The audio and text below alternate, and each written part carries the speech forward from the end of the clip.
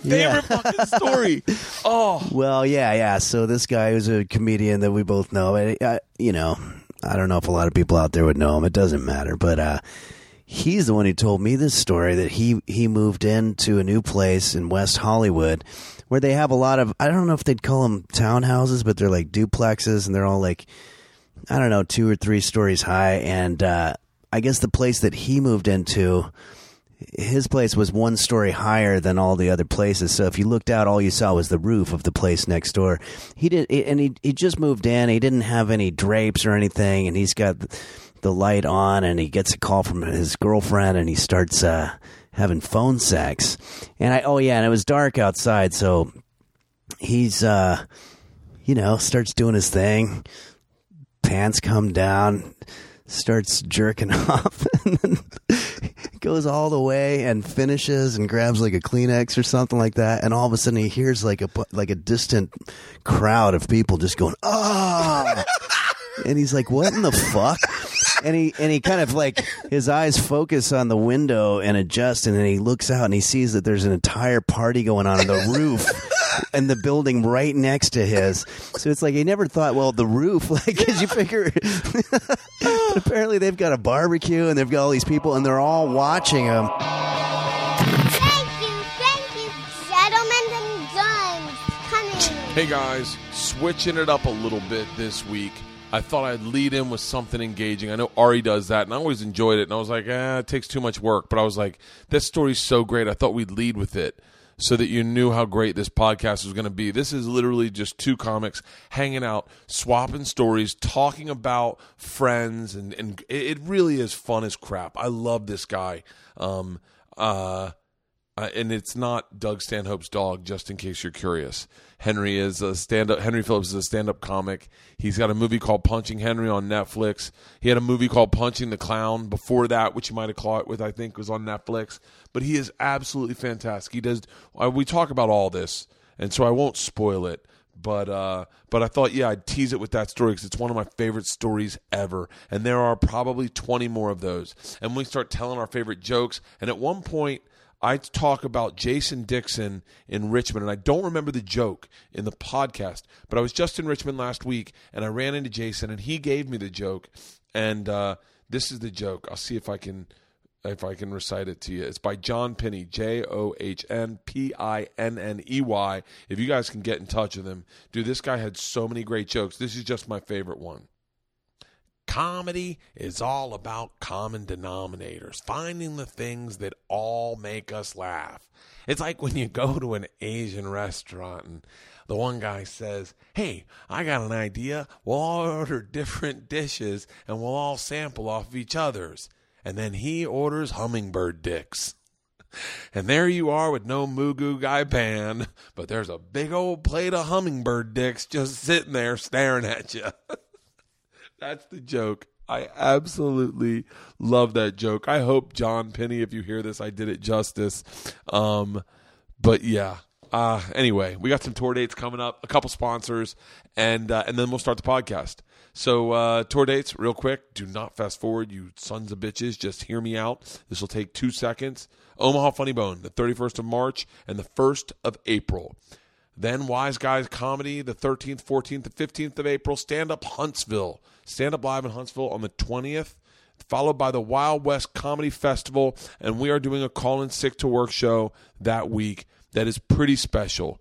I will tell you it's a change of things, and it's going to be big, and it's going to be crazy. And if the deal goes through, I think it'll be special for everyone, including myself, and we can share it with everybody. Yuck Yucks Calgary the week after that. And then Detroit. We are doing the Crowfoot Ballroom the 4th of May. I didn't even think to do the 5th of May, Cinco de Mayo. But Cinco de Mayo, I'm going to be at the Cincinnati Funny Bone. I'm going to try to get in early so I can go do Kid Chris's show on the morning of the 5th. Crapshoot Comedy Festival on the 19th in Vegas. Cobb's Comedy Club the 9th, 10th. And then Sacramento, the 11th of June, Kansas City, Orlando, Cherokee Casino, Columbus Funny Bone, Pittsburgh, Hilarities, Houston, Stand Up Live in Phoenix. Addison, I took a sleeping pill 10 minutes ago. Hopefully it doesn't kick in before this read is over. Helium, DC, Tacoma, comic strip, possibly Australia. We just got an email about that yesterday. And, you know what? Today's podcast is brought to you by Blue Apron. Blue Apron is a product this family uses. I love Blue Apron. I love Blue Apron because they send you fresh ingredients, the exact amount you'll need, directly to your doorstep in a cooler. You can throw it in the fridge. You're not on some time crunch to make it immediately. You got like 5 days to wait, and it's perfect. You know, the thing that's cool about Blue Apron is that I've noticed in our family, when we make a Blue Apron dinner, we all sit down and eat dinner together. And the girls are willing to try things they wouldn't normally try. I don't know if it's because it's from Blue Apron or if it's because they saw me make it. And by the way, these meals take no time to make. The other day, Leanne was going to get Isla over at play practice, and I started the meal before she left. Play practice is maybe like 10 blocks away. She picked her up, came back, and it was done. And when I say fresh ingredients, they had ginger in there that I had never seen ginger look like before. You didn't have a whole head of cabbage. You had a quarter of a head of cabbage. The exact amount of ingredients, so there's no waste, which is fantastic. Especially if you're a hipster and you're into that kind of stuff. It's fantastic. You don't have 9 heads of broccoli in your fridge like, shit, man, I think I overdid it on the broccoli. And there's no measuring. You know, you just cut that and dump it, or open the packet and dump it. If you're obsessive compulsive like me, when you do the soy glaze, you end up taking your quarter cup of water and pouring it into the remnants of the soy glaze jar and then shaking it up and dumping it into the chicken. It was fantastic. It was really good. It was really great. And the girls love it. And today I'm a little angry about this, but the Georgia and Isla made a fucking Blue Apron by themselves. Leanne did a little chopping for them, but I wanted to be here for it. But it was so cool that the girls could do it by themselves. And if the girls can do it, then you can do it. That's how easy it is. The food, very quickly, is, I have to say this because this is important. The seafood sourced sustainably under the standards developed by the partnership of the Monterey Bay Seafood Aquarium. I think I misread that because I'm dyslexic. The beef, chicken, and pork come from responsibly raised animals, and the produce is sourced from farms that practice regenerative farming. I just looked up what that was. Regenerative farming basically means they like recycle the topsoil and the roots and stuff, which is good because I guess there's something where you dig too deep and you kind of ruin the soil. I don't know. All I know is you can promise that the ingredients you get are fresh and clean and not steroided up and junked up. So check them out. Blue Apron. Some of the meals they've got coming up: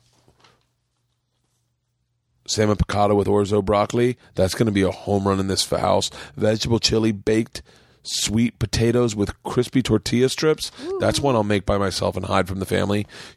Spicy shrimp coconut curry with cabbage and rice. I love that they incorporate cabbage. You can steal from Blue Apron.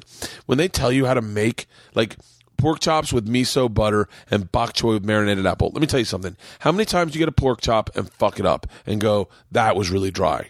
Well, after Blue Apron, I will never miscook a breast of chicken in a pan ever in my life.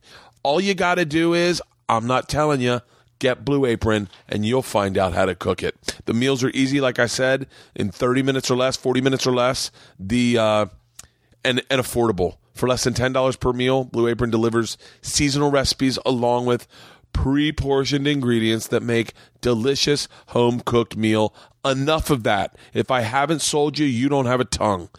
Check out this week's menu and get your first 3 meals for free. With free shipping, go to blueapron.com/Bertcast. BERTCAST. Bertcast. You're going to love how it feels and tastes to create incredible home-cooked meals with Blue Apron, so don't wait. That's right. Did I mention 3 free meals? That's 3 free meals. That is technically 12 free dishes you will get. 12 free dishes. Go to blueapron.com/Bertcast. Blue Apron, a better way to cook. Not a better mother. Blue Apron, a better way to cook. Today's podcast is also brought to you by Stamps.com. Stamps.com is another product this family uses. We've been using it long before I was aware we were using it. We started using it when we started selling T-shirts. And I remember one time saying something about Stamps.com, like, because I heard a promo code on another podcast. And I said to my wife, we should use Stamps.com. She's like, dummy, we've been using Stamps.com for like 8 months. And I was like, shut up. And she said, it's so easy. It's a thumb click away. It is. You can pre-weigh. You got the scale or something. You can pre-weigh your thing and then put it on, and then bam, you're halfway out the door. Who wants to wait at the post office? This is all stuff she said in real life. Who wants to wait at the post office? Who wants to wait in line? Nothing against the post office, but I don't want to wait in line. I'd rather just do my business and kill it. And with kids, I do a lot of that stuff at night, so I couldn't possibly go to the post office and it function in my schedule. But the cool thing is Stamps.com is kind of partnered with the United States Postal Service, so all of your packages are actually being delivered and carried through the USPS, which is cool too. Yeah, so you're not getting one over on the mailman who's nice. We had a nice one now. Yes, we do. We had a dick before. Yes, but he didn't work for Stamps.com. And by the way, he also inherited money from his mom, so he had a ton of money. So am I right? Yes. Yeah, and he was still a jerk, just so unfriendly. But that's neither here nor there. My point is, on Stamps.com, it just makes everything simple. So many of us, myself included, all my friends, all my best friends included, and a lot of my college friends start independent businesses. I got a friend with a company called Pit Paste. She makes her own deodorant and ships it out. She uses Stamps.com. And I just think that's the beauty of today's business is you get a company like Stamps.com, then you get an idea, and they help you facilitate your idea and make it easier. And it's not just for people with online businesses. This is for personal use also. You don't have to go to the post office at all. Christmas, you got gifts you want to ship out? Stamps.com.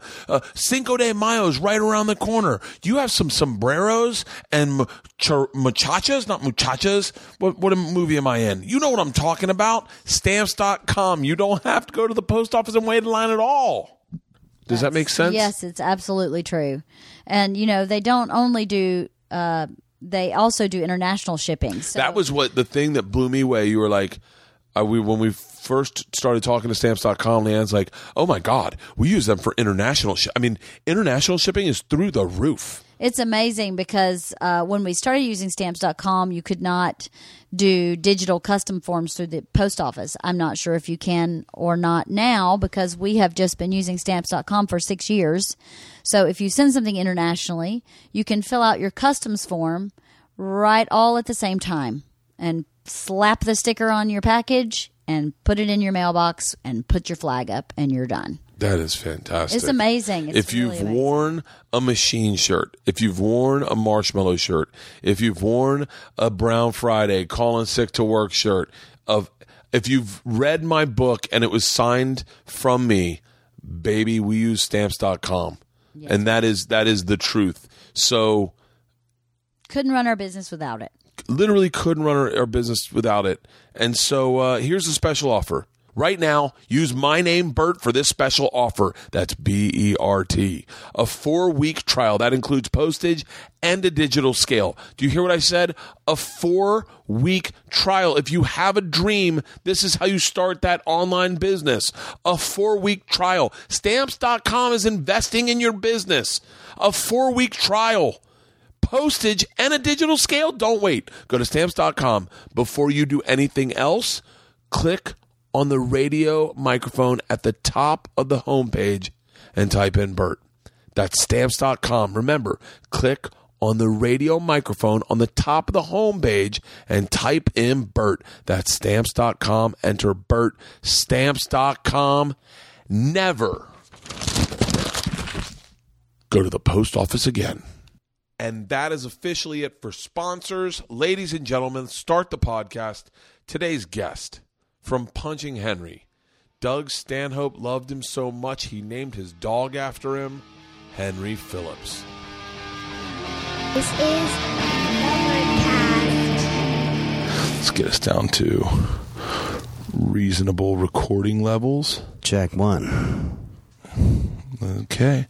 I think if we're both at 5 or 6, we'll be fine. Talk again? Check. 1. Testing. 1, 2. Fantastic. Yeah. We're recording. Dude, all right. It's so good to have you. Yeah, man. Thanks it really for having is. me. I was telling Leanne, she goes, who's your podcast with today? I go, Henry Phillips.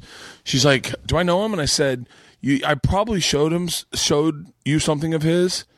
And she's like, explain him. And I go, really, the only definition that I can think of is the one you used in Punching Henry. Yeah. Which is a rambling troubadour. Yeah, exactly. And I said, he's a guy who does the road, but he lives in L.A.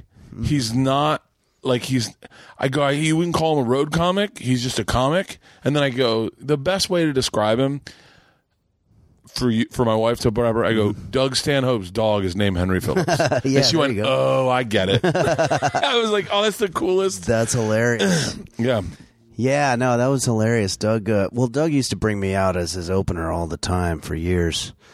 And it's pretty hard not to feel like you're definitely one of his subordinates when you're hanging out with Doug.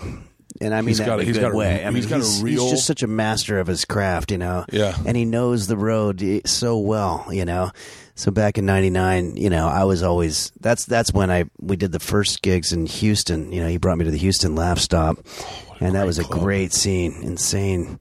And at one point, this is a few years later, but Doug calls me up and he's like, "Hey, we found a fucking dog underneath the house, and we're going to call him Henry Phillips. Bye." And I was just like, all right.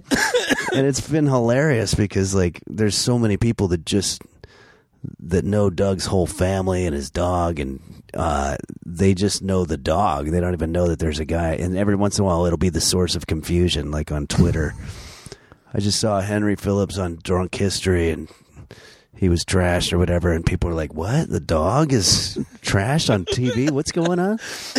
So it's hilarious. Yeah, Doug has a real, I think the word's enigmatic. Yeah. Like personality. Mm-hmm.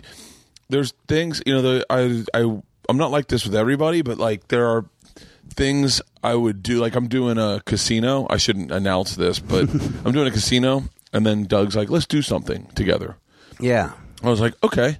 But the very, very few comics that I'd be like, yeah, I'm on what would be a day off. No, but I love hanging out with him. He's got such a great, and everyone, I think Barry Katz would describe Doug as having a dark energy. I don't see it as dark. No, I don't think so at all. Yeah, I think he has a dark energy. I've only met him a couple of times, but I don't know. There's nothing wrong with that either. But I think Doug's a fun-loving, loves to laugh. I mean, yeah, a lot of times, people that have been doing comedy so long forget how to laugh. And Doug is a fantastic laugher. I said to someone the other day, I was doing an interview, and I said, I didn't get into comedy because I liked the riddle of it. The math of it, like figuring out a joke. I didn't get in comedy because I wasn't popular in high school, and I have a vendetta against those guys. Yeah. I said I got into comics. I really love laughing. And it was one of my favorite. This was the other thing I told my wife. I said one of the coolest things ever was we were in Dayton, and you were playing Wiley's. And I was at the Funny Bone. And I think you just texted me, we should do lunch. Yeah. And I think we'd run into each other, but never hung out. Yeah. And you're like, bring your feature, I'll bring mine. Yeah. And we'll just sit and talk. That's right. That was a great time. We went to that killer place that had the opposite of health food, but it was really good. Oh, it's fantastic. And you told me my favorite story, one of my favorite stories I've ever heard. Which one was that one again? The one about our friend Mike. I won't say his last name. Oh, yeah. Oh, man, that was good. It's the best story. I'll tell it right now. Yeah, this is my favorite fucking story. Oh. Well, yeah. So this guy was a comedian that we both know. I don't know if a lot of people out there would know him. It doesn't matter. But he's the one who told me this story that he moved into a new place in West Hollywood where they have a lot of, I don't know if they'd call them townhouses, but they're like duplexes, and they're all 2 or 3 stories high. And I guess the place that he moved into his place was one story higher than all the other places. So if you looked out, all you saw was the roof of the place next door. He just moved in. He didn't have any drapes or anything, and he's got the light on, and he gets a call from his girlfriend, and he starts having phone sex. And and it was dark outside, so he's starts doing his thing. Pants come down, starts jerking off, and then goes all the way and finishes and grabs like a Kleenex or something like that. And all of a sudden he hears like a distant crowd of people just going, "Ah!" And he's like, "What in the fuck?" And he kind of like, his eyes focus on the window and adjust, and then he looks out and he sees that there's an entire party going on the roof and the building right next to his. So it's like he never thought, well, the roof, like, because you figure, but apparently they've got a barbecue and they've got all these people and they're all watching him. Oh. He's like, what in the fuck? And then he just like immediately dives for the light, and then he gets on the floor and he's just like, God damn. And he said, like, as he lived in that place for like years after that, and every time he would go out on the balcony to like have a cigarette or something, he would hear somebody from the building next to his just like whispering, like, "That's the fucking dude. That's the best." Yeah, that's my favorite. That one guy has the best stories ever. Oh yeah. Come here, Priscilla. Come over here. Don't bother him. This is Priscilla. Oh, nice. Yeah. She's big and she looks mean, but she's a cupcake. Oh yeah, all good. Do you have a dog? I don't know, but we always grew up with dogs. So I'm trying to figure out what she's smelling on you. Come here, Pris. Come here. Probably. My girlfriend's got cats. So you might. Smell Where are you living right now? I live in Olympic and Crescent Heights, so like a little south of the Melrose Improv there. Oh, nice. Kind of near the Grove and all that. Yeah, that one guy, and I don't want to say his name only because he has the He probably best. would be fine with it. I think he's totally fine. Yeah. He said one time he was doing Last Comic Standing. Did I tell you this? Oh no, I don't know this one. And he's like, he called me and I was at the Grove, and he's like, hey, what he goes, what advice can you give me? I'm going in for my primary interview, and I said, just don't shut up. I go, don't. It's not a Barbara Walters interview. They want people that are gonna just fucking tell everything. And he's like, really? This is already a great setup for a story. Yeah. He goes, really? I said, yeah. Don't shut up. And I go, and be vulnerable. Tell him everything. Tell him everything. And he goes, okay. So I go in to see a movie with my family, and then he calls in the middle of the movie. And I'm like, oh fuck, it must have gone well. So I get out and I call him. I said, how'd it go? And he goes, not good. I go, really? And he goes, I should have figured talk about positive stuff. Their first question is it hard being a stand-up? And he just goes, yeah, one time I tried to kill myself. And they're like, what? So they flagged him. That's hilarious. He just shut up. Oh, he just kept going. You ever hear the story about him and Gary Valentine? No. Oh. I don't know. Oh, this is the I'm telling you, when I say me and Gary could not figure out why these types of stories weren't in his act. Yeah, that's a really interesting transition a lot of comics make, where it's like all of a sudden your real life becomes your act, and all of a sudden everybody's relating a lot more. Yeah, and he never. These are damn funny stories. Oh, he goes. One time we're at Formosa, me, him, his roommate. Remember his old roommate? I don't Scott. know. Oh yeah. Me, him, Scott, and Gary Valentine. Yeah. And we're like, hey, you should come to Vegas with us. And he's like, nah, I got a spot at the Hollywood Improv Saturday night. And when it's Thursday, we're like, fuck that, dude. We're going. Kevin James is in Vegas. We're gonna go. We can get a room off of Kevin. And Gary's like, come on, man, come on. And he's like, no, I'm not going, man. It's about getting spots. So Gary's like, this is what bothers me. And you know what? Fuck it. I'm not going to say anything. Gary goes out to Santa Monica to get his stuff. And me and this guy and Scott go to his house to get Scott's stuff, and we're going to drop him off. And on the ride there, he goes, fuck it. I'm going to go. And I said, oh, okay. Let's surprise Gary. All right? You hide in the back of my Navigator, and we'll put luggage on you. And we won't say anything until we get on the interstate. You pop up with a beer and go, surprise. So we're like, all right. So he gets in the back. He hides. We're hiding him forever. Gary pulls up. Gary gets in the car, and he goes, is he really not going? And we're like, yeah, he's not going. He's like, dude, can I tell you what's wrong with him? Oh, no. And he starts destroying everything, fuck. and they are best friends at the time. And you see, I'm looking in the rearview mirror, and I see him sit up, like doing this with his head, and then I'm going, Gary, can you pass me a drink from the back? And he goes, hold on, Bertsky, I'm not done. This is what's wrong with his comedy. And he's like, oh no. Oh, it was the fucking. Oh, that is. He was fucking awkward. walking. Have you ever? Oh, the best one. You know the one about. I'd have to say his fucking name to tell that. Oh, story. I know which one you're talking about because I was going to tell that one too. Oh, that's the fucking greatest. I love it. He had the best stories, and he wasn't trying to tell stories. Oh, I know. Well, this is what happened. We all did a gig like 12 years ago. This is a different story. Brian Dunkelman was the headliner. It was right when he was on American Idol. And we're doing this theater show, and he brings a bunch of us LA guys out to party with him, so have we already said his first name? We said Mike. Yeah, okay. So it's Mike. Mike's out there. And the first night we go to the Bigfoot Lodge, or I think it was called. Like there was a bar right next to the place. I think even before Mike's act, he was going around and asking people like, "Hey, what's like the bar that everybody goes to?" You know, I want to. So in his act, he's like, "Yeah, so I was right over here at the Bigfoot, and I'm hitting on this girl, or whatever." And he's telling stories, and the audience is going crazy, and they're loving it.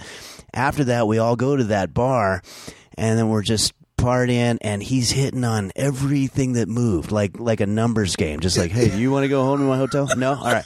You want to go back to my hotel?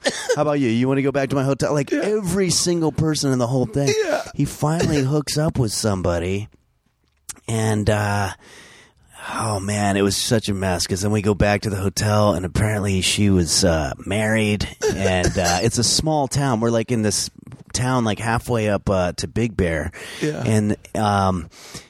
and so like the next morning it's a mess because like I went in, I think I did like some kind of press thing, and then I show up at like 7 a.m, and then he's arguing with the girl about how she's gonna get home because she doesn't have a ride, and he's like, just take a cab, it's no big deal. And it's like, she's like, I got kids that have to have their Cheerios and stuff. It's whatever, it's Cheerios, just get them, whatever. He's just blowing her off. But anyway, apparently it turned into a whole drama. So the next night we do the show. Everybody's talking about how this husband guy is after Mike, and you look out into the audience, and it's another great crowd, but it's literally the exact same people. Every single person in the audience were the same people there that were there the night before. Like this is something that doesn't happen a lot. It's like comics coming through their town, and so. Yeah, I remember this husband guy. That worked itself out because the guy shows up so drunk, and he's like, "Which one was it?" And somebody points him out, and the guy was so drunk he wound up falling and like hitting his head and having to get a paramedic to come over. Like it was all fucked up. But the greatest part was that afterward, there's so many stories within stories in this one. But Mike goes up there and he starts doing his act, and he's like. Hey everybody, so I was, he's just telling his jokes, they're not real stories, but he's just like, last night I was over here at the Bigfoot, and everybody's like, yeah, and you fucked Susie, and her husband's here, and he's trying to kick your ass. But he's going, shut up.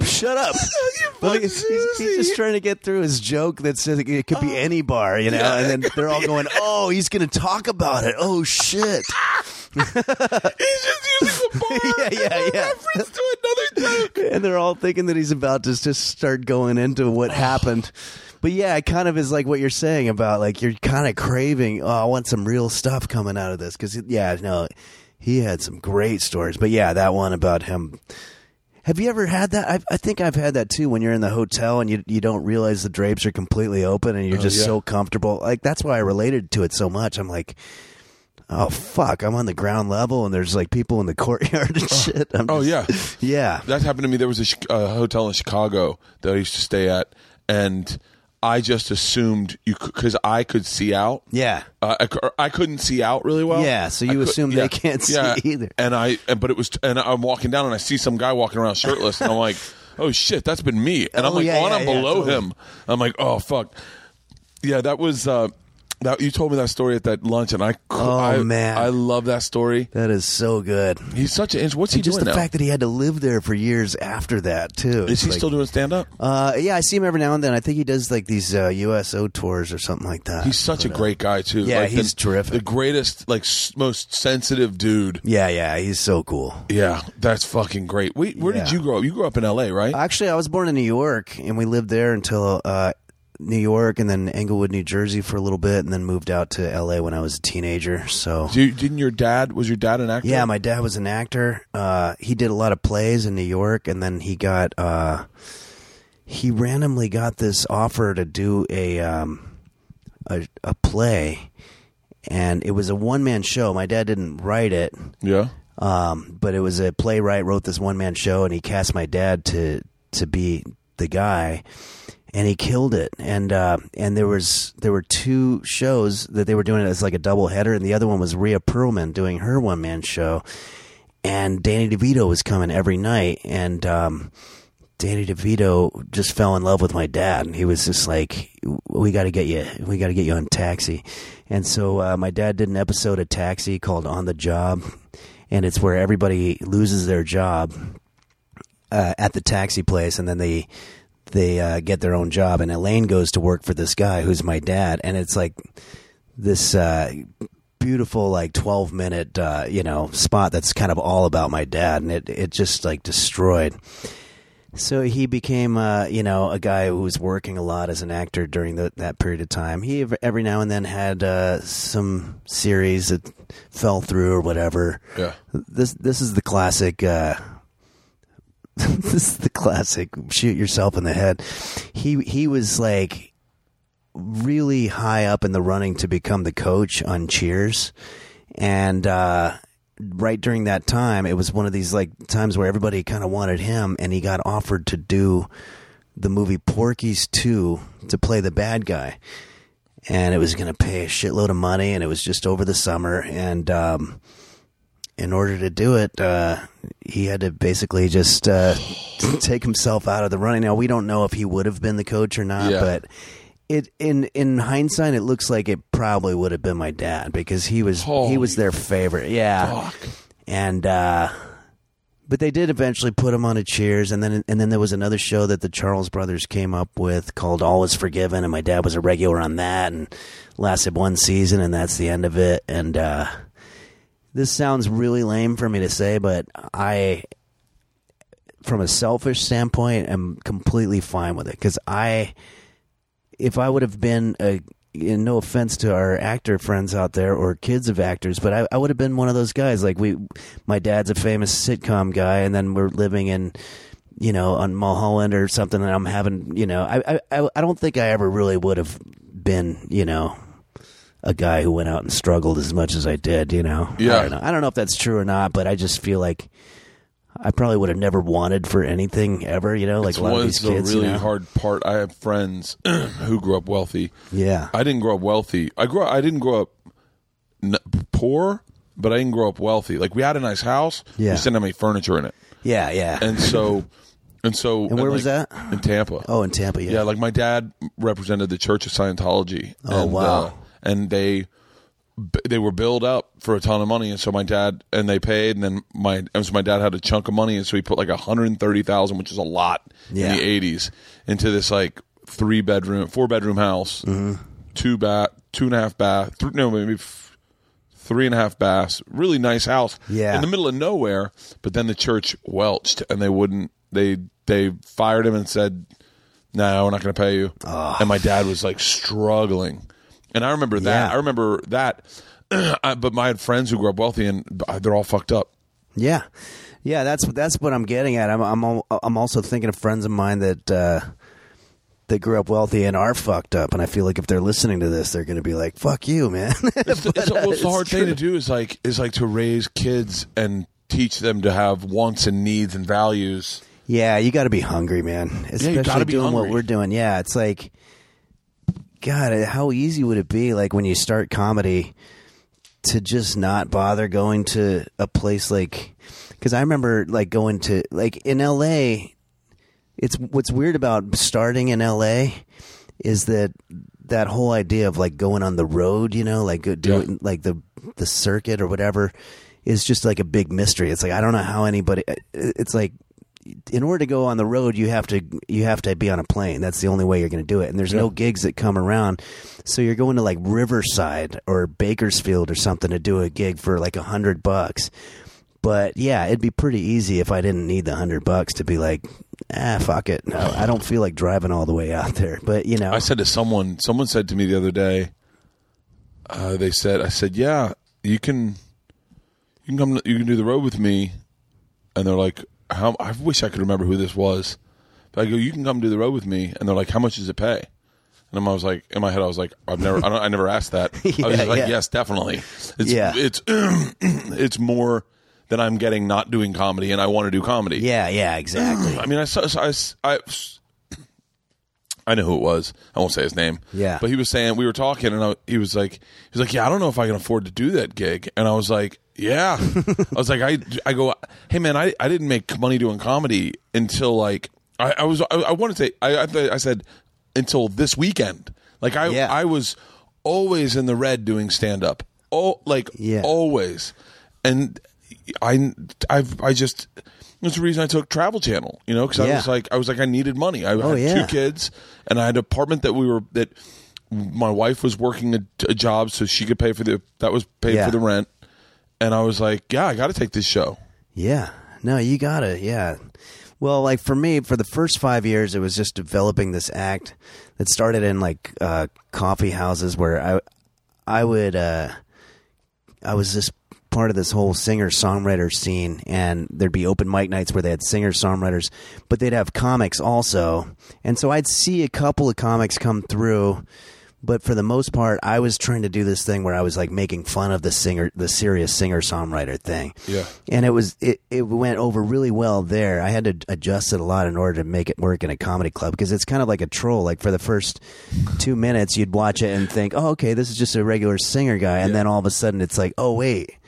Oh, are we getting fucked with right now? Oh, this is a total joke. Like this guy can't be serious, you know? And that's the way it was. But, yeah, so about 5 years of developing that, and then I started meeting a lot of comics, and Bud Friedman came to see one of my shows at this place called the Genghis Cohen. I don't know if you know that. I remember the Genghis Cohen. I used to go over there and I watch comedy all the time. But I could never get up there because I didn't know anyone. Yeah, well, I was doing it still as a musician. Like I would book my hour, show or whatever, and I'd have basically just an hour set of comedy songs, and then Bud Friedman came and watched it one time, and then he invited me to go to the Improv, and then that's when I started hanging out with all the comics. I met Doug. Doug was funny because he was like, because we became pals, and then he was like, yeah, man, I didn't want to see your act for like a couple of years of us hanging out because I knew it was going to suck. And I was like, it's going to be pretty hard to be friends with this guy. But then when he finally did, he was like, oh, that's pretty funny shit. And then he started bringing me out on the road. Yeah. So yeah, I went to Houston, Minneapolis, all these other gigs. And then everything got really fun from that point on. But yeah, I was just featuring. I would love to have been around the Improv. In 99, I just started comedy. Yeah. I started comedy I think I started in 99. Oh yeah, okay. Yeah. Well, in 99, Doug has an album called Something to Take the Edge Off, and I play guitar throughout the whole thing, like from beginning all the way to the end. And that is exactly the comedy set that Doug was doing the couple years prior to that, when we were hanging out, and we'd go to places like the Goldfinger, which is one of these weird bars in Hollywood, and it was like all dark, and there'd be occasional sightings of like celebrities and stuff, but it was like all of a sudden a really interesting side of LA that I never really saw, because Doug was willing to go to it wasn't the Improv, it wasn't the Genghis, it was like this weird bar, like club type thing. Like Daryl Hannah was there, I remember one night, and but yeah, Doug was doing this really, really edgy, dark stuff, and it worked there really well. And I was just playing guitar throughout the back of it, and we captured it at the Houston. We finally did it in Houston, and it's a great album still. And it's like, there used to be that guy Chuck that used to work in Houston. Do you remember him? Oh yeah, Chuck. Yeah, the bass player. Yeah, he used to play bass for Mitch. Yeah, absolutely. Yeah, I know Chuck. Yeah, he's awesome. Yeah, I remember one of his jokes so vividly. Yeah. I took an erection pill called Cialis. They say if it lasts longer than 4 hours, they call a doctor. Fuck that. I'm going to see Alice. I'm going to see Alice. I'm going to see Jenny. I'm going to see Joe. Yeah.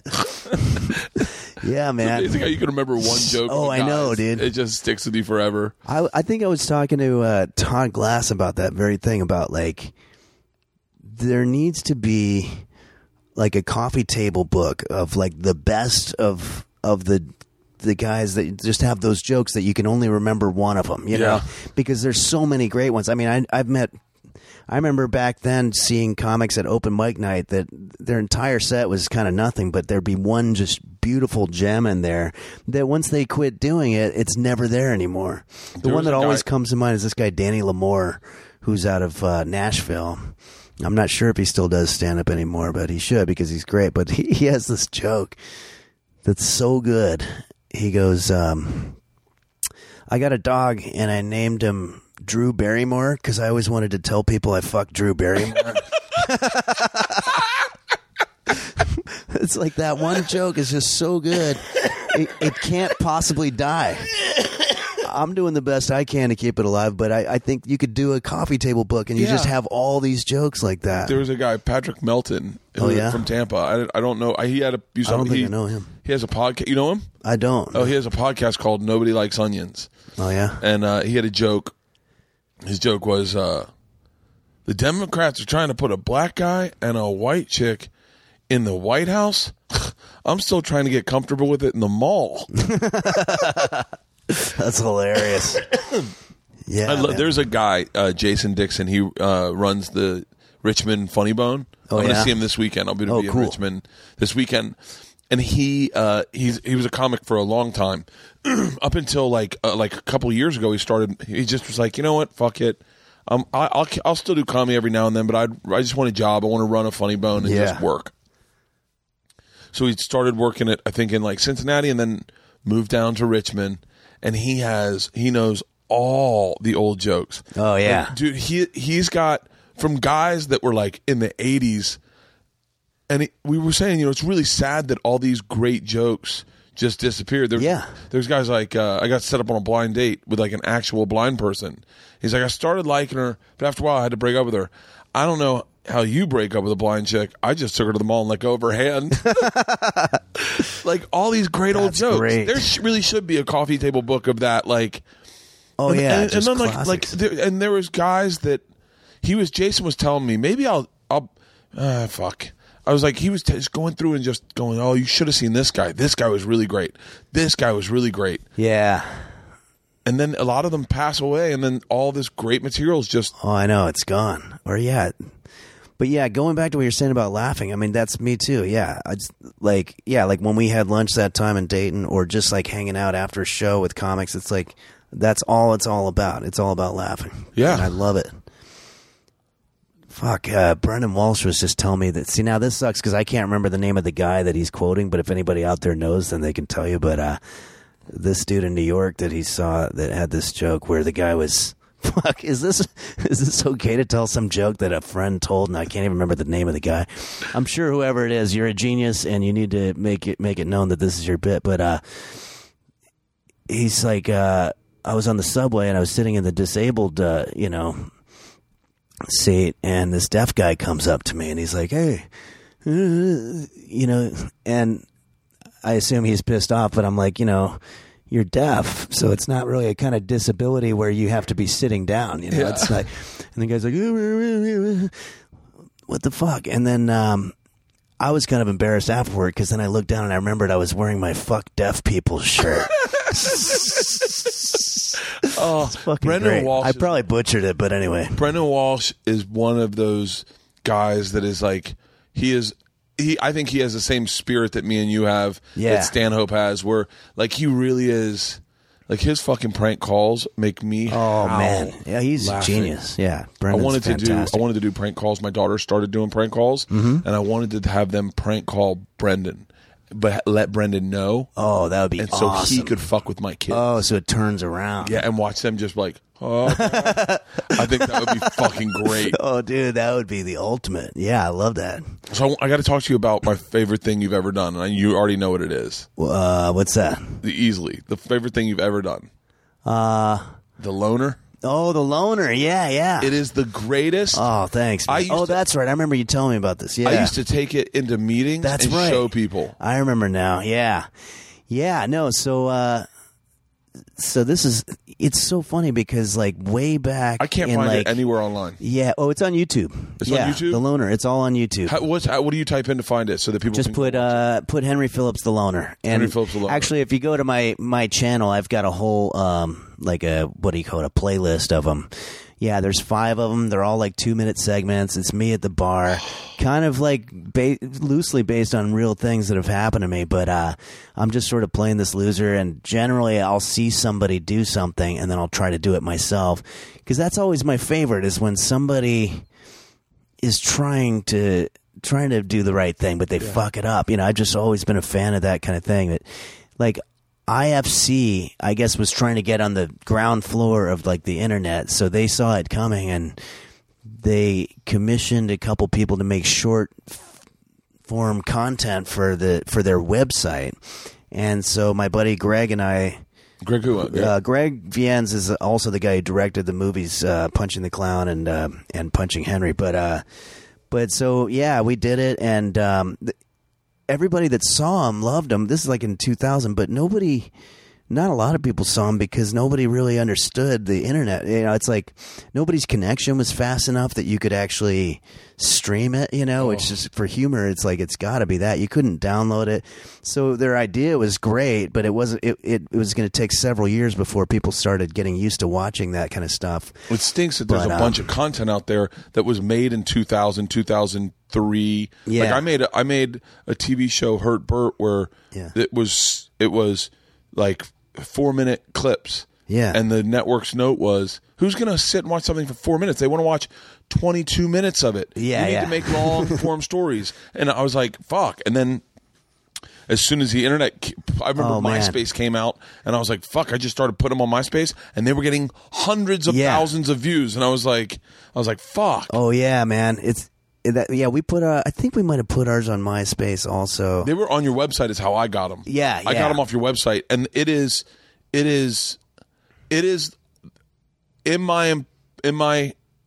the pinnacle of what I've ever wanted to do. It made me laugh so hard, and it was so brilliant much. and so smart and so soft and so tasteful and so like everything, and it was so easy to wrap your head around that. Like I would say to myself, I want to see 100 of these. Yeah, no, man. Oh, so what was the? I think of more. Tell me which one. Well, okay, so like there used to be this bar that I would hang out at called the Lava Lounge. Do you remember that? Yeah, was that on? Yeah. Was that on? It was on La Brea and Sunset. Yeah, just the a little Lava north. Lounge. It's called the Woods now. Yeah, but that was a great bar, and I used to go there, and I would always feel like such an outsider. And it's like, it's so ironic when you look back, and it's like your 20s is when you're trying to meet girls the most, and it's like you just don't know anything. It's like you're just scaring them away with this dumb shit. Like now, as a 47-year-old guy, I can look back and go, "What were you doing?" But I remember literally there was a moment where there was a guy that I was sitting next to a guy at the bar, and a girl came up and tried to order a drink, and she was beautiful, gorgeous, and she smelled good, and she had jewelry on and everything like that. And this guy was like real smooth, dude. He was actually from New York, I think. He had that kind of a little bit of an edge to him, and he goes, he says, he's a really good looking guy. That never hurts, you know.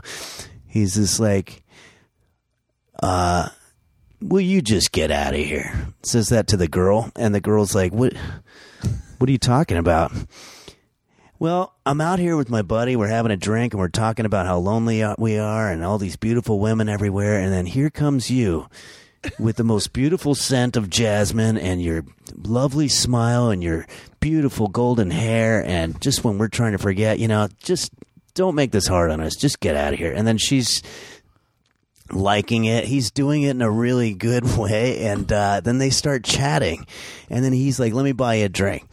and then they kind of pair off. And so then a little bit later on, I was thinking, all right, I think I could do this. I'm going to try that one. This is a fucking genius line. This is great. I'm going to do it. And so then some girl comes over, and I'm kind of drunk, and I'm just like, get out of here. She's like, what? Fuck you.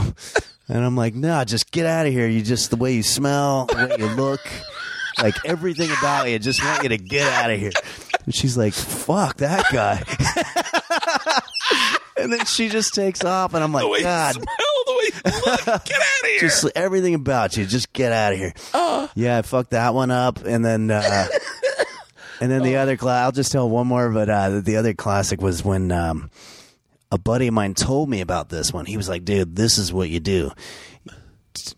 This is the way you open up a conversation. Just take any personal belongings. Like, I had my camera, and I just said, hey, I got to go to the bathroom. Do you mind watching my camera? It's kind of expensive. And are you guys going to be here for a while?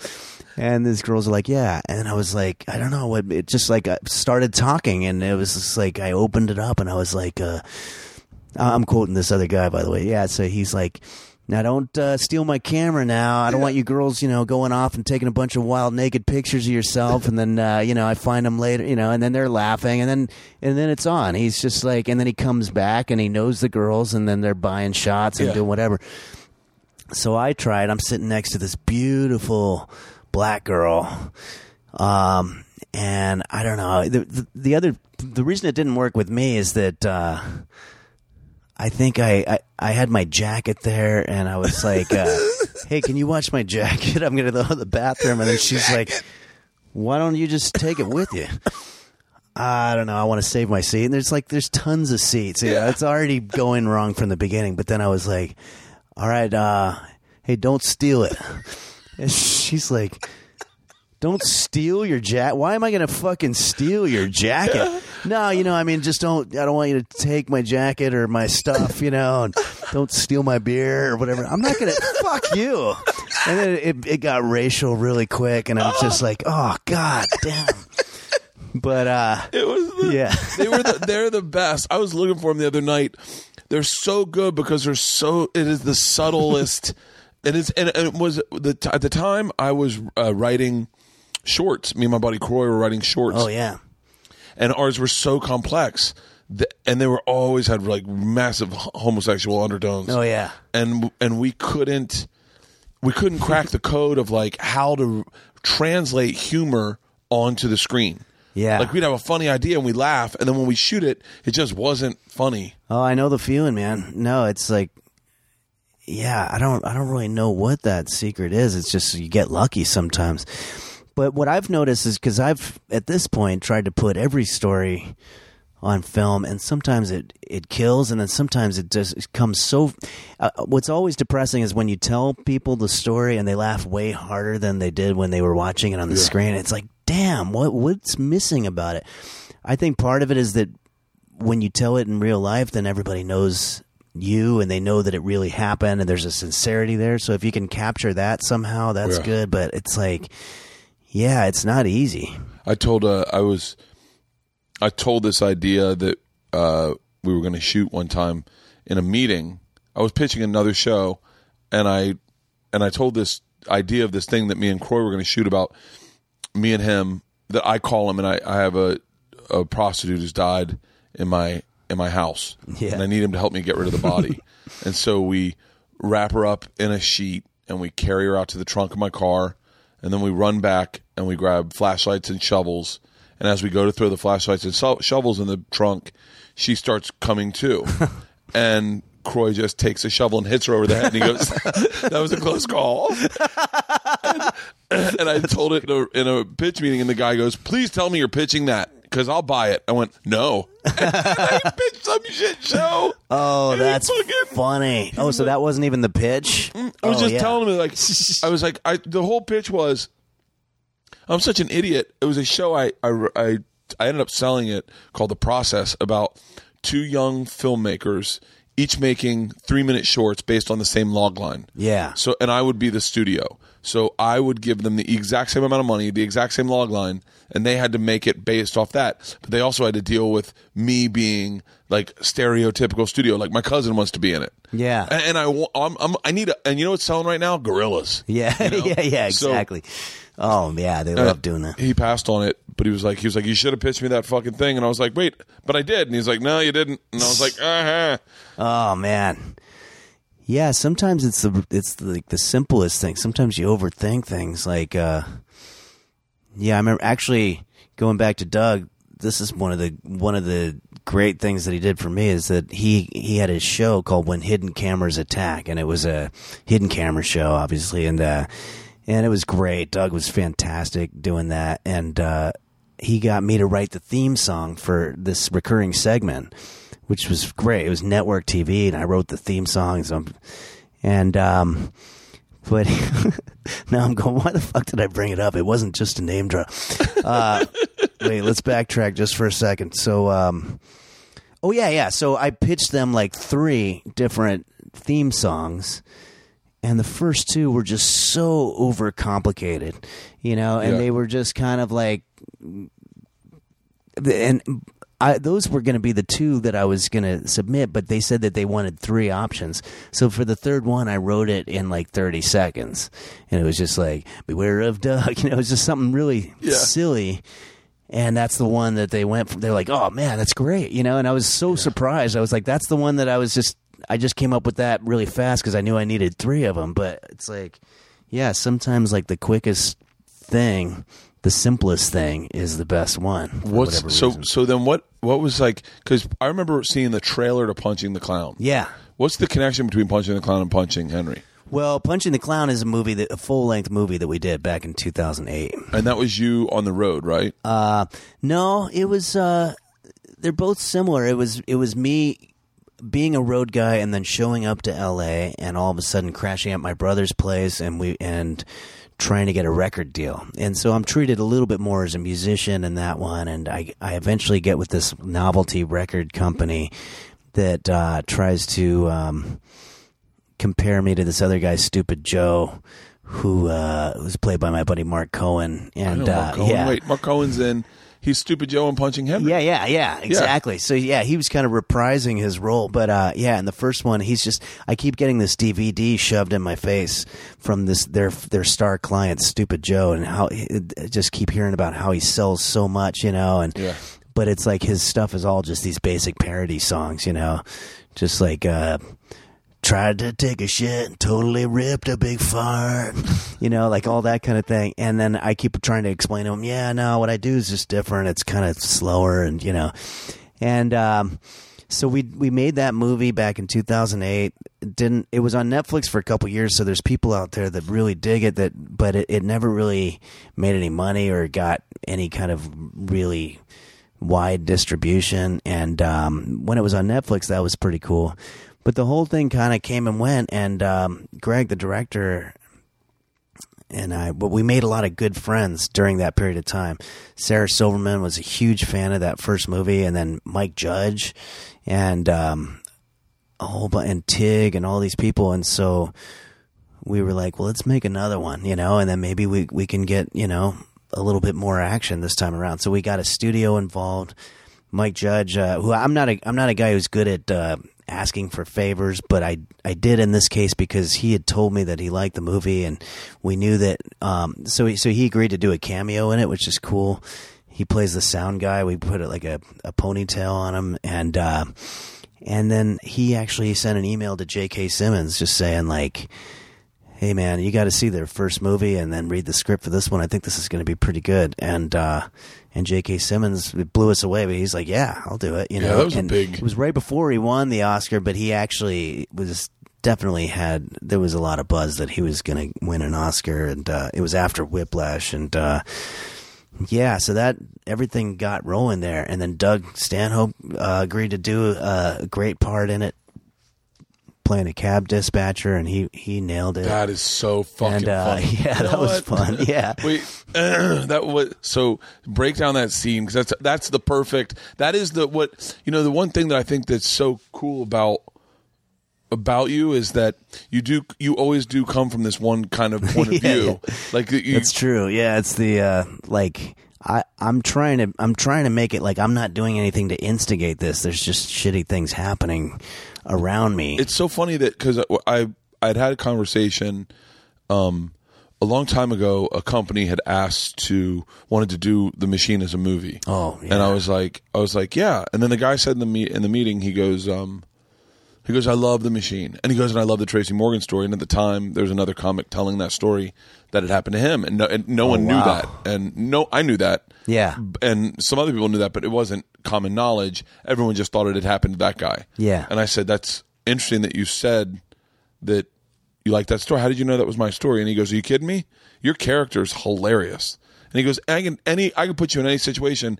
You're the guy who thinks he's doing the right thing, gets way in over his head, and then has to get out and gets out by the skin of his teeth. Yeah, and I'm like, oh shit, I never saw that. And when I saw the loner and punching the clown, there was the one part where you go in and they have you VR voice record. Oh yeah. Over the bad word. Oh yeah. And I think I told you I was in the same situation where I had to do that, and I ended up saying the bad word again too. Yeah. I was like, it's just like that one happened to me. I was in KFI. God, I would love to be able to just like see if they have archives of all this shit, because it was so devastating to me at the time, but then it wound up being so funny afterward. Yeah. But yeah. So yeah, she had this crazy idea that she was going to duck the music right when my CD that they were playing said shit, and I'm supposed to say poop over it, and so it was such a terrible idea, but we miss it completely. So it just says shit. You know, this is on KFI. This is like going out to, you know, the entire Southern California area. And so I lean in, and instead of saying poop, I just went shit. And I'm just like, oh man, I just made it even worse. And then she's freaking out. But yeah, that one I feel like was one of the ones that came out funny on the screen too. That is hilarious. But the you and Doug breakdown is so funny. Oh yeah, so that's based on a true thing too. My buddy Patrick Keene and I were out one night, and we were like drinking, and then we were at a Denny's, and then he called a cab, and it didn't show up. It was like an hour, and it's raining and everything. So I was like, fuck it, I'm going to call a cab too. Yeah. And then I get this dispatcher on the phone, and it's like, yeah, we need a cab. We're at the Denny's on, Wilshire or whatever. And the guy's like, now, is this the same guy? Are you with the same guy that already called? Are you the same party? And I'm like, no, it's totally different. So there I'm lying. And then the guy's like, all right, because I don't want to send two cabs. You know, we're working on it, but, you know, I don't want to have both of you guys get in one cab and then fucks over my other driver. And I'm like, no. And I'm thinking, whatever cab comes first, we're going to jump in it, and that'll be their problem. So both cabs show up at the exact same time, and we're both going back to Patrick's place to crash.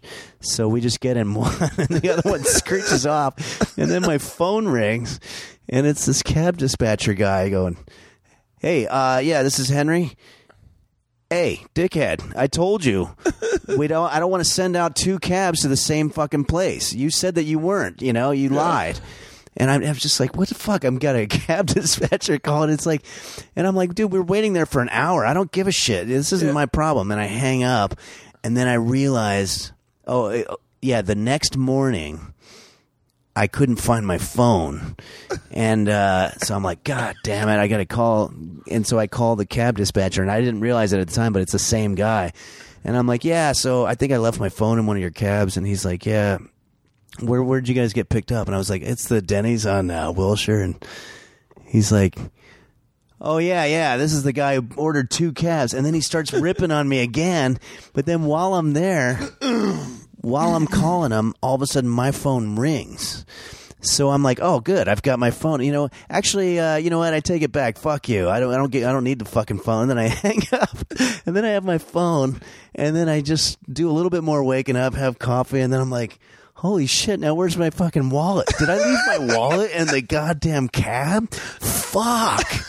And then I had to call the guy again. I don't think we ever retrieved the wallet, or I think we wound up finding that someplace else. But yeah, so we basically told that, and Doug was perfect. But you know what's funny about that particular scene is I think that it's kind of LA specific. I certainly know that people in New York aren't familiar with having to call a cab dispatcher. Yeah. Maybe they are. I don't know, but that was such a thing here before, like Uber. Like, I would call the cab and I'd be waiting. Like, the bar would be done at like 2 a.m. and then I'd be stuck there for an hour waiting for this fucking cab to show up, and there's nothing that you can do. And they held all the cards. They'd turn off the meter and renegotiate the fee and everything. And I remember so many times calling the company's like cab dispatcher and getting in these heated arguments with these guys. That's very LA. You know what else is very LA? Have you ever had your car towed and had to go get it from that real fat dude on Melrose in Santa Monica or Santa Monica? I did have this happen a couple of times. Yeah, there was one called like Easy Time Towing or something like that. Oh. It's always called something convenient like Quick Tow. It's like, yeah, you fucking towed it quick, man. That guy was an asshole. He was so condescending and mean that you'd go in even with like a positive attitude, and he'd still be a fucking dick. And I remember me and my buddy Croy, I got my truck towed because I left it at a bar one night, and it's there, and we had Croy's car had been towed a month before, and Croy had told him off and been like, fuck you. And we went in, and the same guy, and he recognizes me and Croy, and he's like, oh, you guys. Fuck, man, yeah. And he's like, yeah, I don't know if we can find your car. It's going to take a while. Yeah. And it took like 5 hours. So we went over to, there's a Zanku Chicken right around there. Yeah. Went to Zanku Chicken, and you had to pay in cash. You couldn't use a credit card. Oh, and jeez. Croy's like, hey, I got to take a shit. Croy goes, wipe your ass with the money. And I was like, really? He goes, yeah, wipe your ass with the money. That's so I was like, great. oh, good call. So I take a shit, I wipe, and then I wipe all the money on my asshole. Yeah. And then go in and I go, here you go. And the guy just licks his finger and starts counting. And I was like, fuck my dick. That's fucking great. Fucking asshole. Yeah. What a fucking dick. Yeah. No, I've had it happen a couple of times. Have you ever thought about living in New York at all? I don't know. I don't think it's the right pace for me. I mean, I was born there, lived there till I was about 10, and then we moved to New Jersey. And I was dating a girl in New York who was a bartender in New York for about 2 years, and I don't know. I probably would be dead if I lived in New York. I mean, it's like the bars never close. There's so many of them. They're so fun. I just probably would just be a big mess. At least out here, you can. I am you can when only, I go to New York. I'm a mess. Yeah, no, I go there as a visitor. Well, all my friends that drink just quit drinking. You know, that live in New York, and so really? Yeah, because I guess it's just too out of control. Oh, and you know what? The problem with New York I always found was that Coke was so easy to get a hold of. Oh yeah. Like, that was the big, that was like it seemed like the program. The last time I went back, it was so funny. My the guy that we used to buy cocaine from called me when I was in New York. He said, hey, yeah, you're in New York. I'm coming to your show. And I was like, oh, fuck. I was like, yeah, I'm married. I have 2 kids. I don't party like that anymore. And he was like, oh, that doesn't matter. But the thing was, you'd drink in New York until like 2, and you still had 2 more hours of drinking, and that's when everyone would start doing coke. It's like one or 2, yeah. And you'd be like, "Oh, we just got to go all night." So did you sell the movie to Netflix originally, or did well, Netflix? The first one we did festivals, and we actually won an audience award from Slam Dance, and in 2009, and then eventually comics just started tweeting about it. You know, Stan Hope and Mike Birbiglia and Sarah Silverman tweeted about it, and then that was when we finally got called from a distributor saying, "Hey, what do you guys got going over here? I think we could, work with you." And so they put it on Netflix.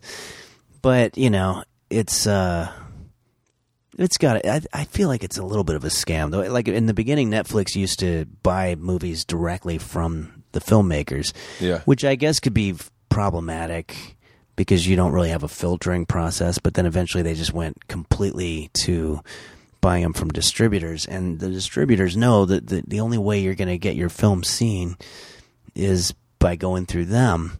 So they take a huge cut out of it, and I think now you can even pay like a guy like $5,000 and get it on Netflix or something like that. For real? Yeah, I think so. I think there's. See, because I think it's good. I think the only thing I thought was I was like, I don't know. I get on Netflix every now and then, like, and on the road. Yeah. And it came up, and I went, "Oh fuck yeah!" I think I texted you right then. Yeah, I was like, "Oh, it's just one of those things that I was like, oh fuck, we should podcast." And then I was like, "Oh, I'll watch the movie, and we can talk about the movie." Oh, I that's love great. the fucking movie, and I was like, "Oh, that's great. It's got to help with the road and like getting people to come out to shows." Yeah, I mean, we'll see if that happens. Yeah, for sure. With the first movie, when that got on Netflix, I was like getting recognized at airports and like, I remember walking to I was going to do my gig at the Punchline in San Francisco, and I had my guitar on my back, and there's like this dude walking by who's like a businessman. You know, he's like a guy with a briefcase and a suit, and he was just like, "Oh, hey, I just watched your movie on Netflix. That was great." And I'm like, "Cool, well, I'm going to do a show." And he's like, "Yeah, all right, well, good luck with that." So I don't know if it really translated into numbers, but it was definitely really, really cool. It was like the first thing that I had done where, you know, it seemed like it hit like the mass market to a certain extent. Yeah. In New York, and there's all these great fans in New York, you know, that are just fans of that movie, and so it definitely helped a lot. But like anything else, you got to keep putting stuff out there. It never ends, you know. Yeah. What's your plan? Well, I have a web series. I have a couple web series. I have my Henry's Kitchen, which is fun. You know, it's basically play this kind of just pathetic, you know, bachelor single dude teaching how to make chili and shit like that, and with bad quality and everything. And I love doing that. I put out a whole soundtrack album, and I sell merchandise and everything. And I also have another one called You and Your Fucking Coffee, which is a little bit more of a upscale, like, you know, higher production value. I do those through Jash. And they're Josh is kind of, it's great. And so it's back to that 2-minute, you know, kind of like the loner thing but instead it's like I ask somebody for a cup of coffee, and it sort of sets off this chain reaction where it winds up by the end just fucking up everybody's life because I asked, you know. Yeah. It seems to be true though too when you just casually go to a place that doesn't necessarily sell coffee, and it's like, "Yeah, do you guys have coffee?" That's like they get this look on their face like, "Fuck." Yeah. Well, let me go to the back and get the fucking thing, and you know, gotta plug it in and whatever. And then it's sort of, so that's what this whole series is about. But I'm always trying to just keep cranking out stuff, and I do the road, of course, too. What roads? What is? Did you do Bob and Tom? Yeah. Bob and Tom was a big. I started doing that in the early 2000s. Yeah, that's a game changer. Yeah, I got a ton of work out of that. So, yeah, my stomping grounds since then have been like, all the Ohio, you know, Dayton, Cincinnati, you know, Indianapolis, Kentucky, Illinois, Missouri, all that kind of stuff. Who were the comics? It was you, I think, in that time. Birbiglia. I think Bob Brigger's staff was the one working with you, right? Yeah. Was that Bob? Was it when Bob? we were in Dayton? Yeah. It was Bob. Wait, and who was I with on my end? I'm trying to remember now. My memory's I'm so insulting fucking bad. somebody. Shit. But yeah, no, that was a good time. But when you were doing the Bob and Tom roast, or Bob and Tom, maybe Josh tours, Branham. It might have been Josh Branham that we were hanging out with. It was a funny dude. That group of comics was like you, Tosh, Mike Birbiglia. Oh yeah. I want to say even Stanhope for a second. Well, didn't he do some Bob and Tom stuff? Oh yeah, he was on there. Yeah, sure. Greg Hahn. Yeah, Greg Hahn's great. Well, Florida guy, right? Greg Hahn is. I'm in Louisville. There's a lot of stories about Greg too. Really? Well, probably not nearly as colorful as the Mike ones, but I first saw him in New York, and he was with Todd Barry. I want to say he was Todd Barry because it was a Florida connection. Yeah, but he was with someone that was like a New York comic, respected New York comic, and he goes to the Boston Comedy Club, which was predominantly Puerto Rican and black. Yeah. And with some college kids in it. And he goes up, and Patrice O'Neill and Rich Voss are in the back. And Greg Hahn, for those of you who don't know, his act is very high energy, silly, goofy, clean. It's not like but it's just real like. Oh yeah, it's to me it's extremely hilarious, but it's so ridiculous. Yeah, it's great. Yeah, and so you got all these comics going up and talking about racism and sexism and like trying to be edgy, hitting women. Like it's just, and then Greg Hahn just goes up and just starts slapping his and it was I've never laughed so hard. But it was never more divisive. Like some people totally fucking hated him. And then I'm in Louisville and I see him in the audience. He's on a date. And he's like, I was in town, saw you're here, I wanted to watch the show, and I go, Greg, you gotta do some time. Just do like fucking 5 minutes, 10 minutes. And he was like, I don't feel like it. And I go, Greg, please. And he's like, oh, it's a big deal. Like I just want to hang out. Get in the mood. Yeah. And I was like, please. And he goes, okay, fine. So he goes up and he does the beer drinking on the side of his cheek. Oh, yeah. And then he gets soaking wet. Great. And then he just goes back in the audience. That's hilarious. He just sat in the audience. The rest of all the people around him, he's like shirts wet. All the people around him was like staring at him the whole show. Oh, that's fantastic. He's great. Yeah, no, he's fucking great. Yeah. How did you know like Birbiglia and those guys before that? I met Birbiglia in San Francisco one time. He did like a guest spot maybe, and just annihilated. Like he just was strong right out of the gate. And we just got to be friends. We did a little tour through the Bob and Tom show that was like. It was all the guys that were, because a lot of the people that were doing that show were married or older or whatever, and it was just sort of like the Bachelor's Tour. That's what we called it. It was Augie Smith, Greg Warren, myself, Birbiglia, and Mike McRae. I don't know if you know Mike McRae. Of course, he's the best Harrison Ford person in the world. Great. Yeah, we had a blast, man. That was a really fun tour. And they were all theaters too. It was incredible. Really? Yeah, it was really I met fun. Mike when in Houston with Bob Biggerstaff. Oh yeah. I used to do it when Pete ran the club. Did you ever do it when Pete was there? Yeah. Those were fucking crazy days. Yeah, I know. I remember well he came around in like 2004 or something like that, or maybe 2002 or something like that. Yeah, I remember Pete. What was the guy's name before that? Babbitt. Yeah, he was like a legend over there. He was a legend. Then he moved over to the Houston Improv, and I came into the Houston Improv and did a weekend, and the word on the street, like everyone was like, dude, Babbitt is a fucking, he's discovered everybody. He's booked. He's the first guy that headlined Mitch Hedberg. Yeah. For sure. And if you looked at the calendar back in those days, like I remember Doug's the guy who brought me there, and then I would go back a lot. And the calendar was sick. It was just unbelievable. It would be like Dave Attell, Louis C.K., Arj Barker, Mark Maron, Maria Bamford. It's just like it was just fantastic. It just went on forever. Like every single comic. Pictures of like the weekends up, and it was every big fucking comic. Yeah, every comic that you respected. Yeah, like not just big names. It was everyone you respected. Yeah, and there were it people was just that the best of the didn't best. work there because he didn't respect their comedy. Oh yeah, and you were like, and that was like cool. Oh, I know. Yeah, that was a big deal, and the audiences were fantastic. Yeah, those were really good insane. times. Yeah, it was like all of a sudden this birth of like a new thing to do when you go out. It's like, let's go to the comedy club because there'd be like 300 people there. Well, Louis recorded his CD there.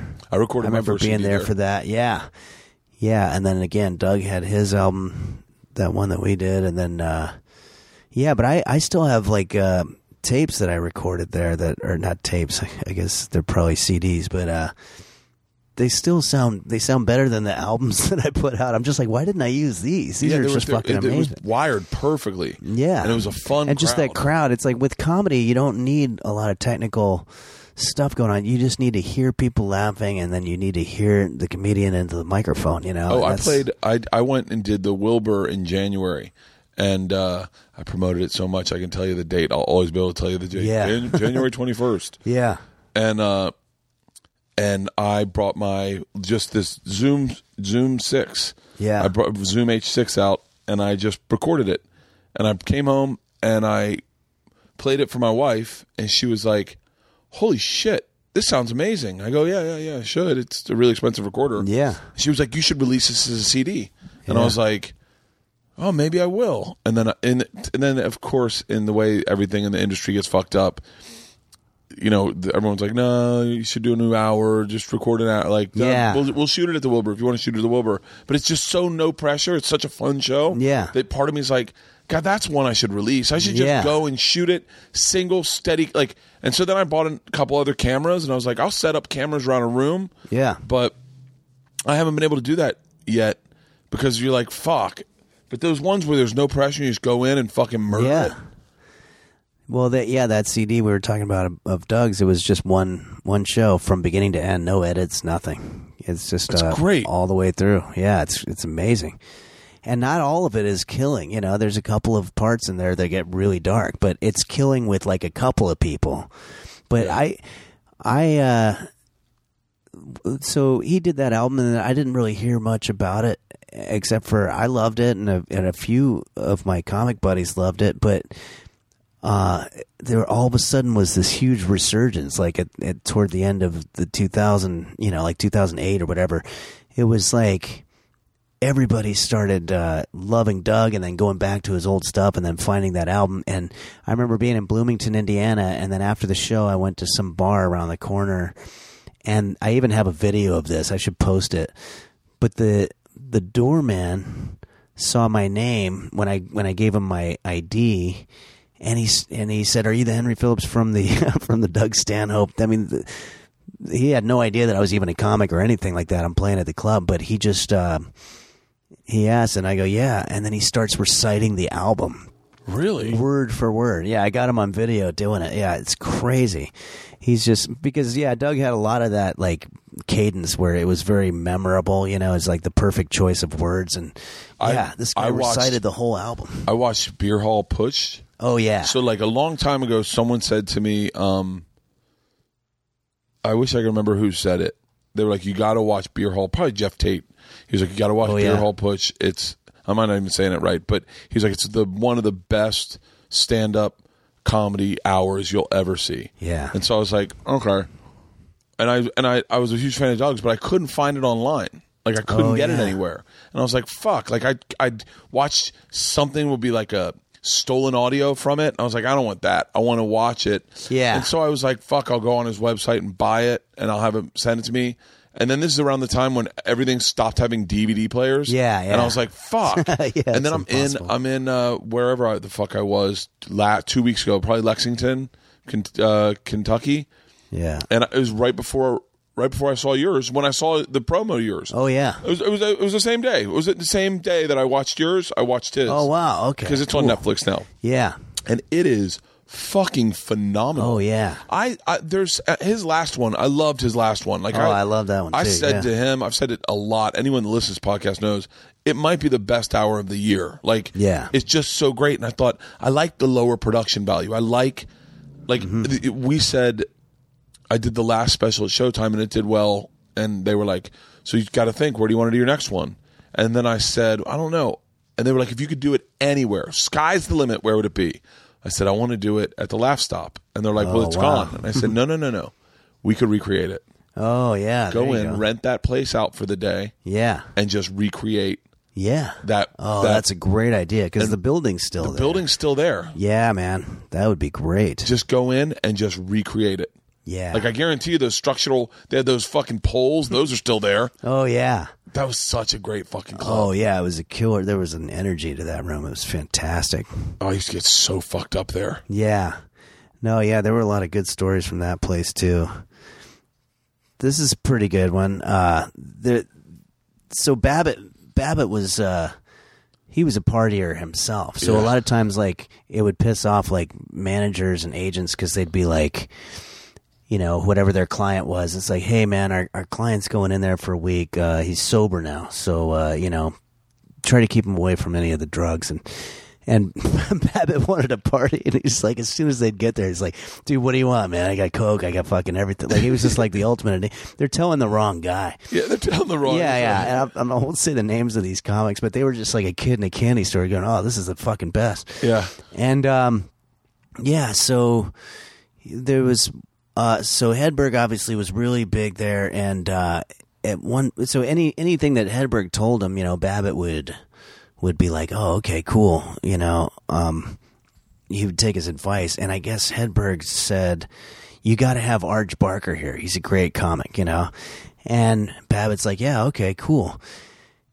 And then at that same time, there was another dude that was hanging out with Hedberg a lot that wasn't a good comic, which was not that unusual, but it was just like a dude that they were buds or whatever. Yeah. And he calls, and it's not Arch Barker. It's like just another dude. I don't want to say his name either, but this guy's not the greatest. And so he calls Babbitt and is like, yeah, my buddy Mitch Hedberg works there. I was hoping I could work there too. And Babbitt's like, yeah, no, actually, I think he just told me about you. Yeah, I'll give you a whole week. And this guy's like, a whole week? I mean, this is basically an open mic. Yeah. He's like, whoa, a whole week?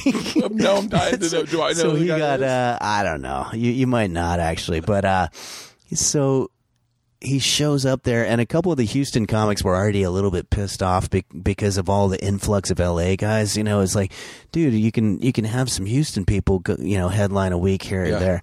But this one, when this guy went up at the open mic night before the week started, like on Monday, he closed the open mic night, and the comics were going up to Babbitt going, all right, this is it. That does it. This is the worst fucking comedy I've ever seen. And this guy's headlining here for a week.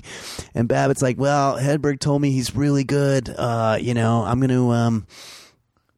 to, you know, well, let's give him a shot. Maybe he's just trying something different or whatever. Yeah. And then Tuesday night comes around. That was the first night of the week, or maybe it was Wednesday, but his act just walks people in the first 20 minutes. People are done. They leave.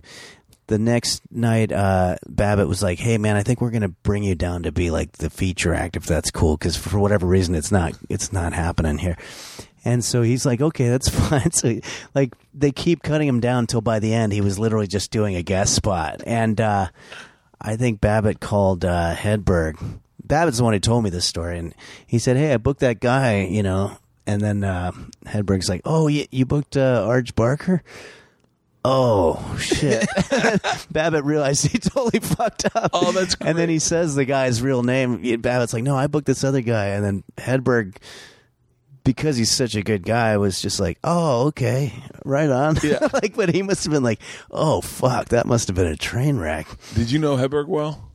Not very well, no. I mean, just casually. Like, we did a week together in Tempe, and that was great. Lynn and I are really good friends. Lynn was in the movie, right? She's in the movie, yeah, and she does a great job. But Lynn and I were in a car with Stanhope, oddly enough, going from one place to the Comedy Store, and we're talking and we're just bullshitting, and then we get out, and she said something. She goes, you know, she's like, you know, I don't know how it came up. She didn't say, you know, I was married to Mitch, but she said something about Mitch. And I said, and like you know that I'm Mitch's ex-wife. She didn't say that per se, but she said something like that. And I go, no, I know exactly who the fuck you are. She goes, you do? And I went, of course. I go, are you kidding me? I'm the biggest fucking Mitch fan in the world. She goes, oh my God, why wouldn't you say that? And I go, because I don't want to geek out on your husband who's passed away. Like, I don't. And she goes, no, I fucking am a big Mitch fan too. And I was like, well, yeah. And she's like, what do you want to know? And I was like, and I fucking lost it. Yeah, no, that's like my connection to all those great stories. There's a lot of great stuff there. And then Doug also. Doug had some good ones too. Doug. He told me they did some show where it was like some office party or whatever that wanted to hire Doug and Mitch as like comedians, and they showed up to the thing and just looked around at like 12 people just drinking like, you know, I don't know, Bacardi breezers, whatever. And then, okay, everybody, we're going to start the comedy in a little bit. And I think Mitch and Doug just looked at each other and just like, you want to bail? And it's like, yeah. And they just literally just started running. And it was like in Pacific Palisades or something. So there's this like mile-long driveway to get out to the street. So the last thing that Doug remembers, like when he turned around, he saw this lady who hired for them for the gig, just seeing these two comics running away and just like, what the fuck? I've wanted to do that so many times. Oh, I've had some fucking... Yeah. See, you when you play your guitar, I feel like I'm in the same boat, because once I start something, I have to finish it. Yeah. Like I can't audible out of like a story. Once I start a story, it's a commitment to it. Oh, yeah. No, absolutely. It's hard to just bail in the middle of it. Yeah. Where some guys can be like, I'm I'm married, and then feel the energy, and then they go, and I don't like it. Yeah, exactly. Yeah, I mean, you pretty much have to, and I have done this where it's just like, all right, guys, you're not digging that. I don't like doing it, so let's just move on to the next fucking thing. Like, you pretty much have to. Otherwise, it's like, what was that all about? You know? Have you ever seen that? I saw one comic telling a story at Largo one time, and the way that he opened the story, he said, I think what he was trying to say was, I saw this chick who had a tattoo on her elbow, but instead he messed up and he goes, I saw this chick who had an arm on her elbow, and then starts telling like a 10-minute long story.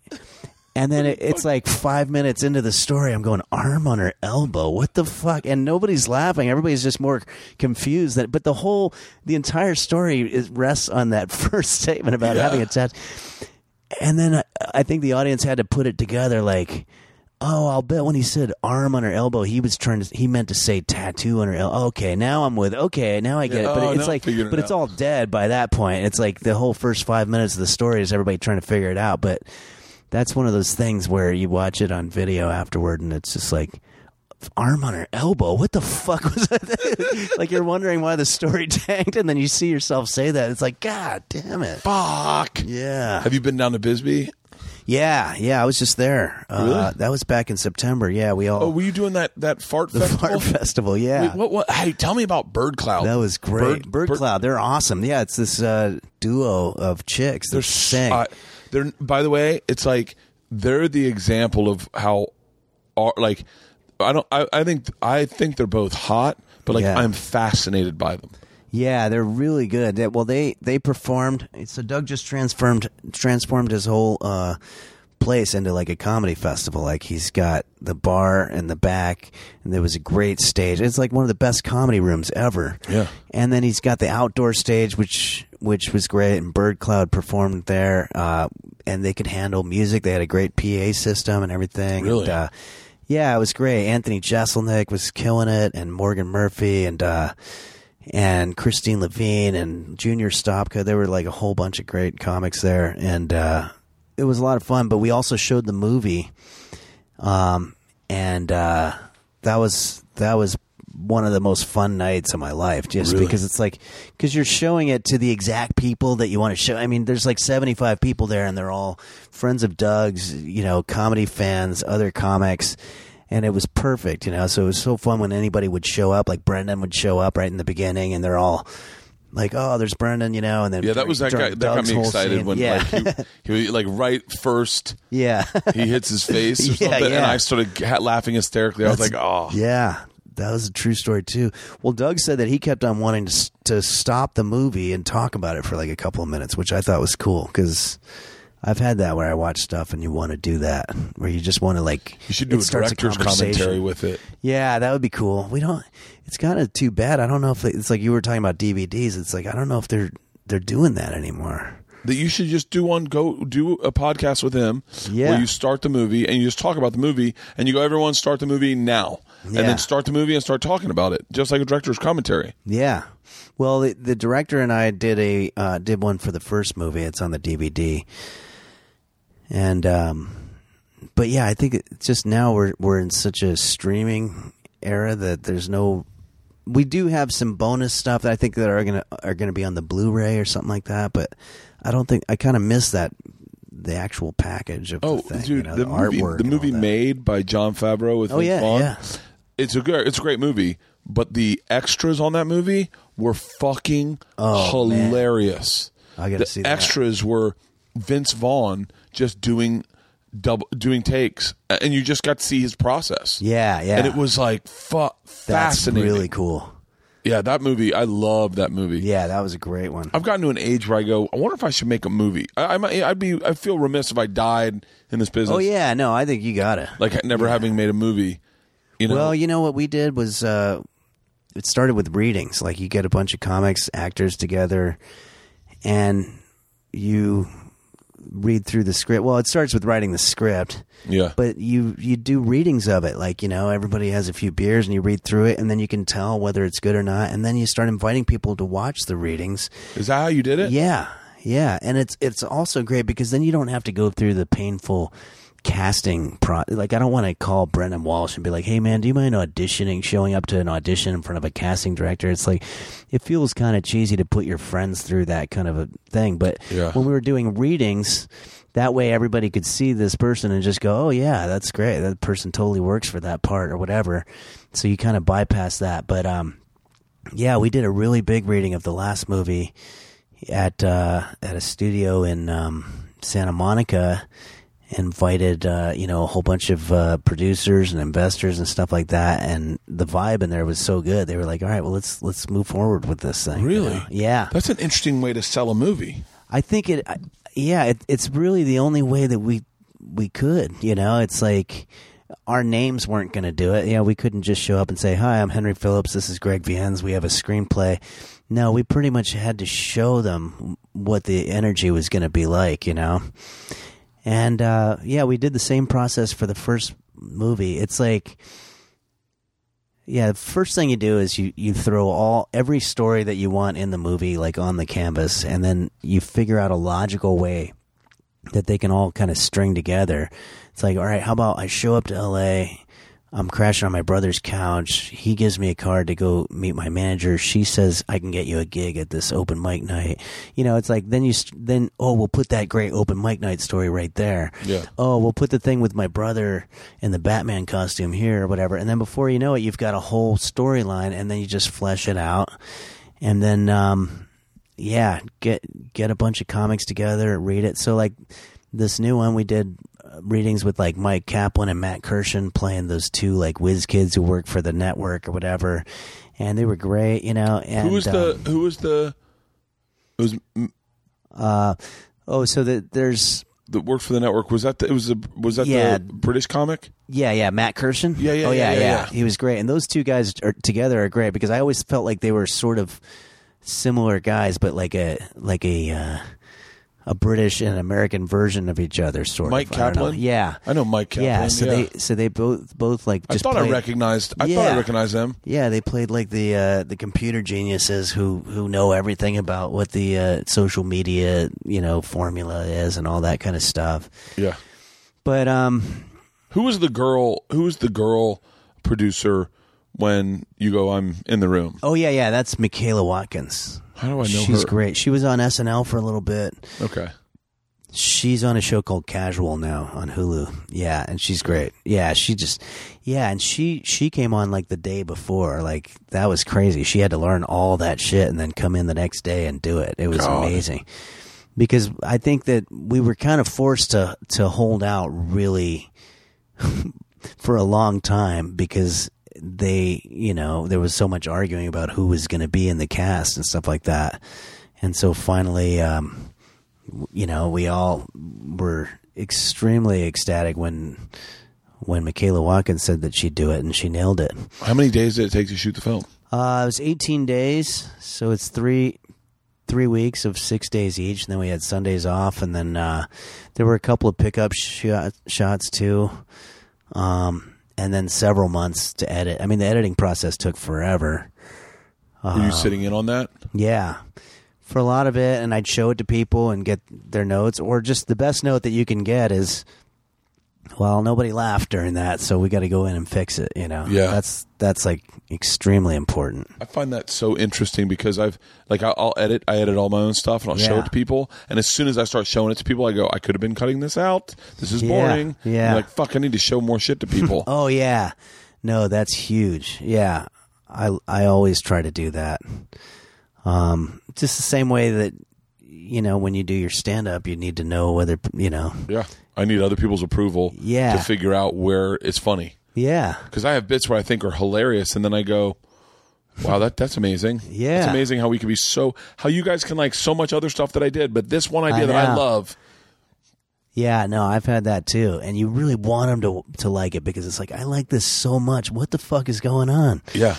Yeah, I've had to throw away shit that I was trying and it could be that somebody else could do it and sell it perfectly, but it wasn't working for whatever reason. Yeah, we have chickens. Yeah, nice. Yeah. This is awesome. Yeah. Well, I should probably let you wrap up about hour 30. What tour dates do you have coming up? I got Bloomington, Indiana coming up. Bloomington, what is that? That's the Comedy Attic. Yeah, I've been there. Yeah. I love it. That's going to be the 28th. That'll be fun. Or I don't know, maybe it's like the 30th. Whatever goes into April 1st.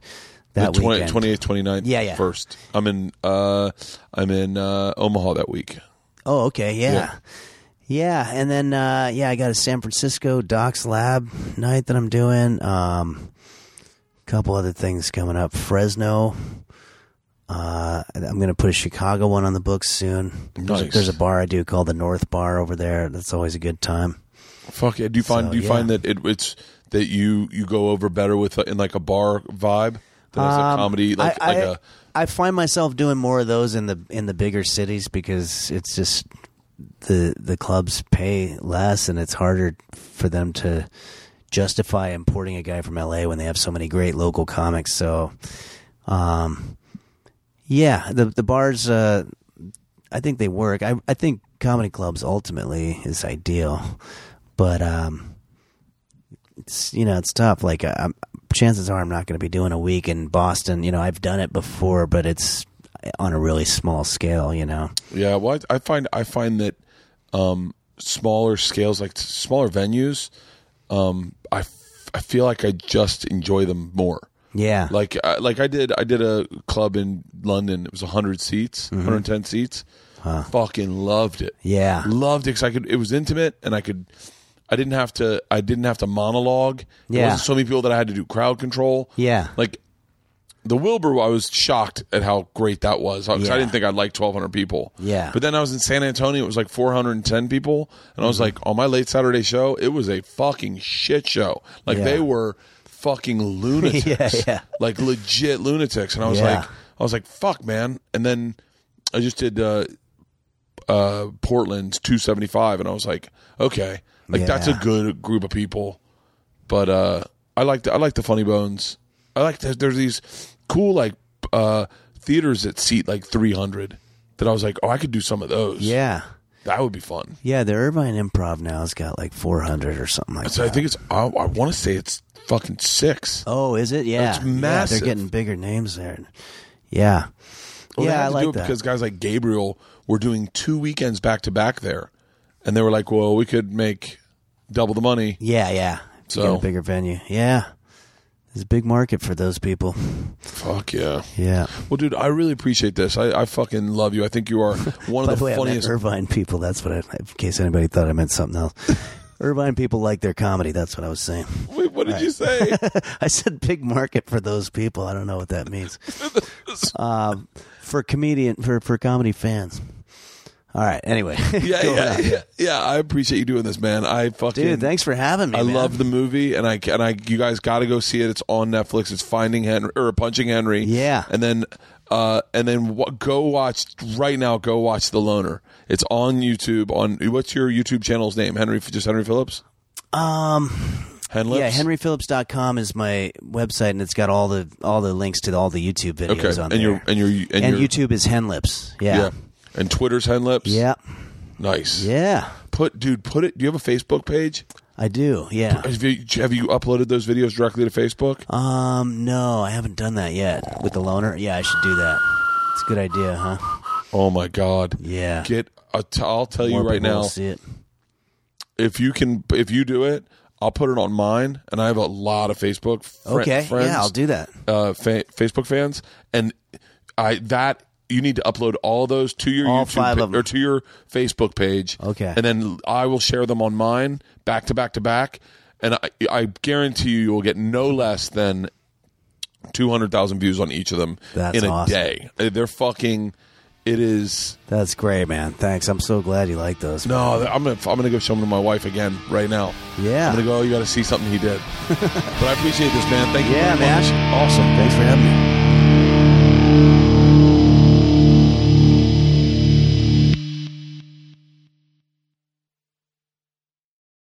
This episode was brought to you by The Machine.